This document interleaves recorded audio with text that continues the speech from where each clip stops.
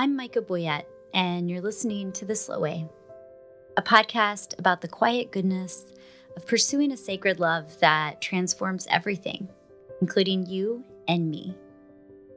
This is a space where we're learning the inefficient gifts of rest, of prayer, and the practice of going slow in a world that tells us our worth is found only in our speed, success, or power.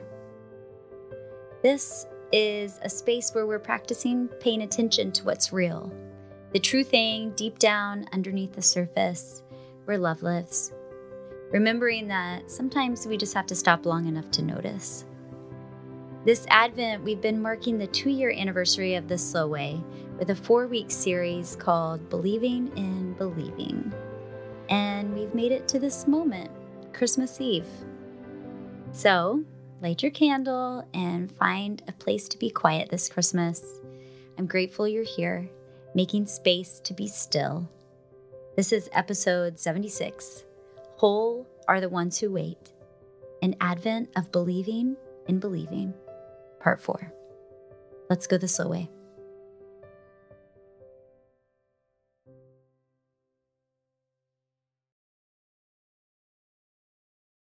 Worship is kind of a wild idea, and one that shows up a lot in the Christmas story. Mary consents to mother and responds with a song of worship. Joseph listens to an angelic dream and worships with a vow to fulfill his promise to his betrothed. The shepherds witness a sky full of song from beyond and fall on their knees. The wise men arrive and offer gifts. Worship, worship, worship.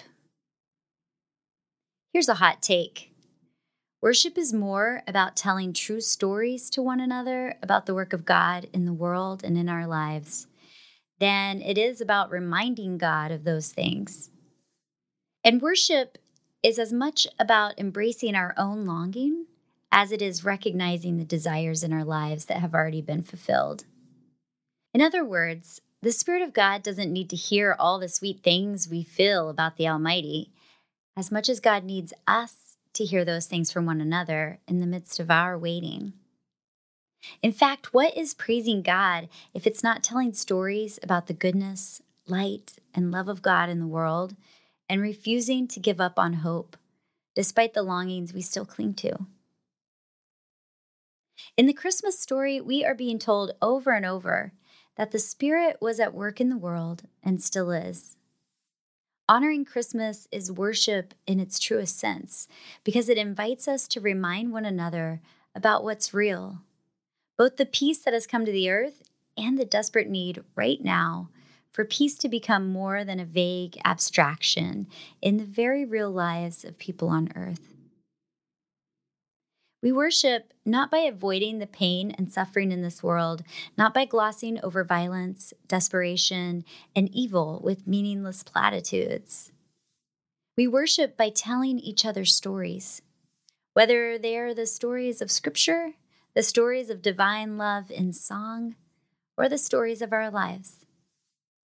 And in liturgical churches, we tell the same stories to each other over and over at the same time every year. It's an embrace of ritual, of holy rhythm. It's speaking peace into the world as agents of God's love. And of course, there's no telling of stories in church like the way we tell the Christmas story. Our little ones dress up as the miniature first-century parents of Jesus, donning robes and headscarves. We read the same passages over and over.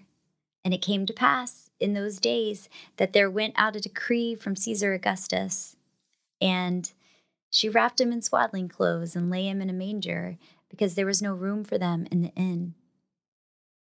We work our way through the wild reality of all those angels everywhere in this story. But mostly, there is the candlelight and the songs. So many songs that were around before we were. Songs that will remain after we're gone. O come, Emmanuel. Angels we have heard on high. Joy to the world. We sing Gloria more often in the month of December than any other time in our year. And there's something about the sound of it on our tongues that feels like, what is it? Nostalgia? Warmth? Connection? In the church calendar, Christmas Eve brings an end to Advent, the season of waiting.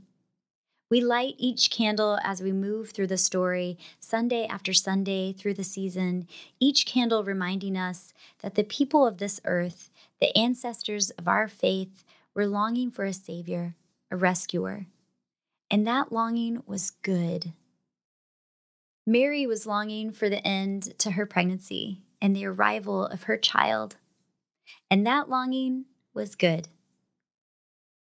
Perhaps Joseph was longing for a life that made sense, that wasn't controlled by angelic visions, a life where he could love his wife and kid, create some beautiful carpentry. His longing was good too. What were the angels longing for? Peace on earth? Good news for all the people? The fulfillment of something divine beyond human comprehension? In my book that releases this April, I write about the way Jesus presents longing in his poem of blessings in Matthew 5. I share Jonathan Pennington's scholarship around how we interpret the word most often translated as blessed in the Beatitudes. And I suggest that when Jesus calls those who hear his Sermon on the Mount blessed in their poverty, grief, meekness, or longing for justice on the earth, he is actually calling his listeners whole. In other words, Jesus is saying, all of you who are limited by your abilities, your power, your sorrow, or even your longing for what is good and right and just, you are being made whole precisely because of those limits and longings. I've been thinking about that idea this Advent, the idea that Jesus is making us whole through our longings for a world of goodness and peace, and also our longings for things to be put right in our own lives. Advent is the time we wait for our longings to be fulfilled. And at the same time, Christmas is a ritual in which we reenact the story of longings being made true and real in the life of the world. Faith is literally this kind of worship, practicing the stories of the faithful. We long for God to work in our lives, and so we practice telling each other how God worked in others' lives. We long for a rescuer, and we practice watching that rescuer appear in the least likely way to a blue-collared, uncertain man and his young, mysteriously pregnant fiancée. Paul wrote to the early church in Philippians 2:12-13 to work out their salvation with fear and trembling. For it is God who works in you to will and act in order to fulfill his good purpose.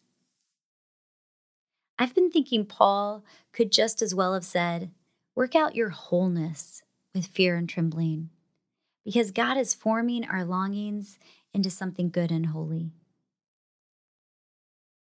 The Lord longs to be gracious to you, Isaiah 30 says. There's that word again. That divine love actually has longings too.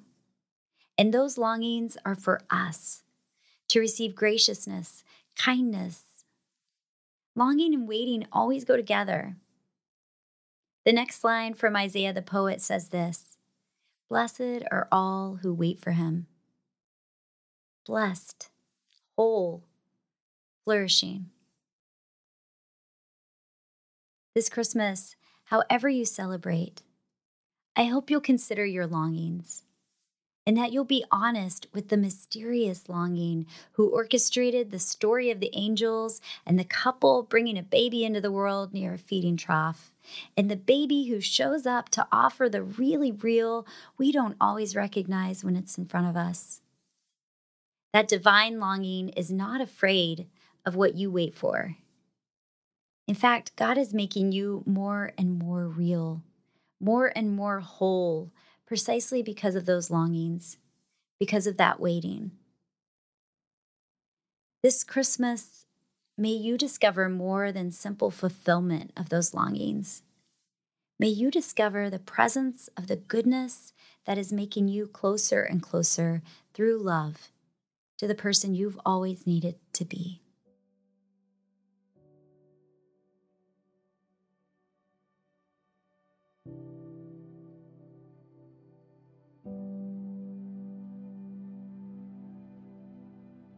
A slow practice.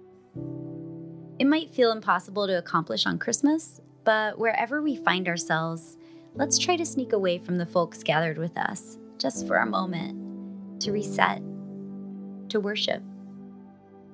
Throughout the Advent season, I've encouraged us to practice a 5-minute centering prayer every night before bed or every early morning. Can you find a quiet space Christmas Eve or early Christmas morning to give yourself that pause? As you sit for prayer, light a candle and focus your attention on those 2 words we've been reflecting on, waiting and longing. Is your longing good? How might divine love be working to use your longing to bring you to wholeness? When you consider your longing, what comes to mind? Perhaps longing is the word you want to focus on during this Christmas meditation. Or maybe it's something that comes to mind when you reflect on what the main players of the Christmas story were waiting on. Maybe there's something that comes to mind when you consider what Jesus brought then and what he's bringing now. Imagine holding that word in your heart in the presence of the Spirit of God. When we practice centering prayer, we sit in silence, focusing on breathing deeply, and whenever our mind wanders, we bring it back with gentleness to the word we've chosen. Set a timer for 5 minutes and begin. Breathe in. Welcome God with us. Breathe out.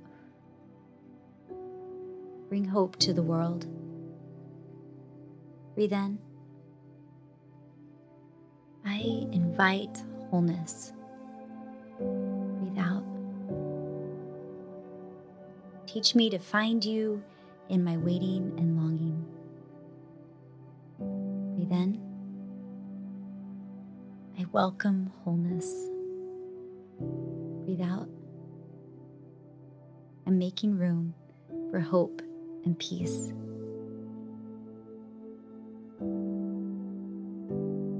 When you're ready to settle into your time of contemplation, use your imagination to hold your word in the center of you. Keep breathing in the presence of God and return to the word when you feel your mind drift. When your timer goes off, you can close with this prayer. Here I am, Lord, on this holy day, looking for what's real. Help me find you in the waiting and the longing of the story of Christ and the story of my own life. Amen.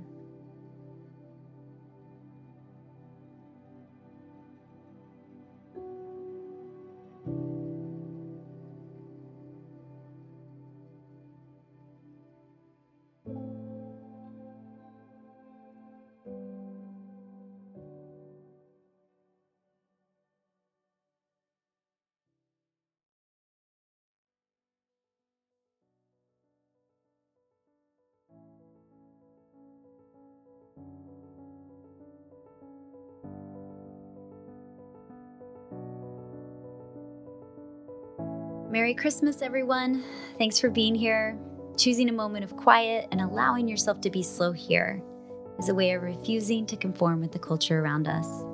And look at us. We're making space for a fuller vision of ourselves and others, making space for wisdom, making space for love. That, my friends, is no small thing. Big thanks to Jason Boyette for designing our Slow Way graphic, and the always lovely Angelina Marie for editing. My new book, Blessed Are the Rest of Us, How Limits and Longing Make Us Whole, is available for pre-order anywhere books are sold. Pre-orders can really affect how booksellers approach my book when it eventually releases in April, and I hope you'll consider clicking on the link in the show notes and supporting me. Also, while you're thinking about supporting me, why don't you share this podcast or my Substack letter with a friend who you think might enjoy it, especially someone looking for a meaningful way to mark this Christmas season. Subscribing and sharing goes a long way. I'll be taking a break from my Substack letter and this podcast for the next 2 weeks, but you can check your feed for a couple of throwbacks from this past year. I'll be back with fresh episodes starting Tuesday, January 16th. Let's look for each other then. In the meantime, you can follow me on Threads or Instagram at Micah Boyette. Meet you back here soon. Bye.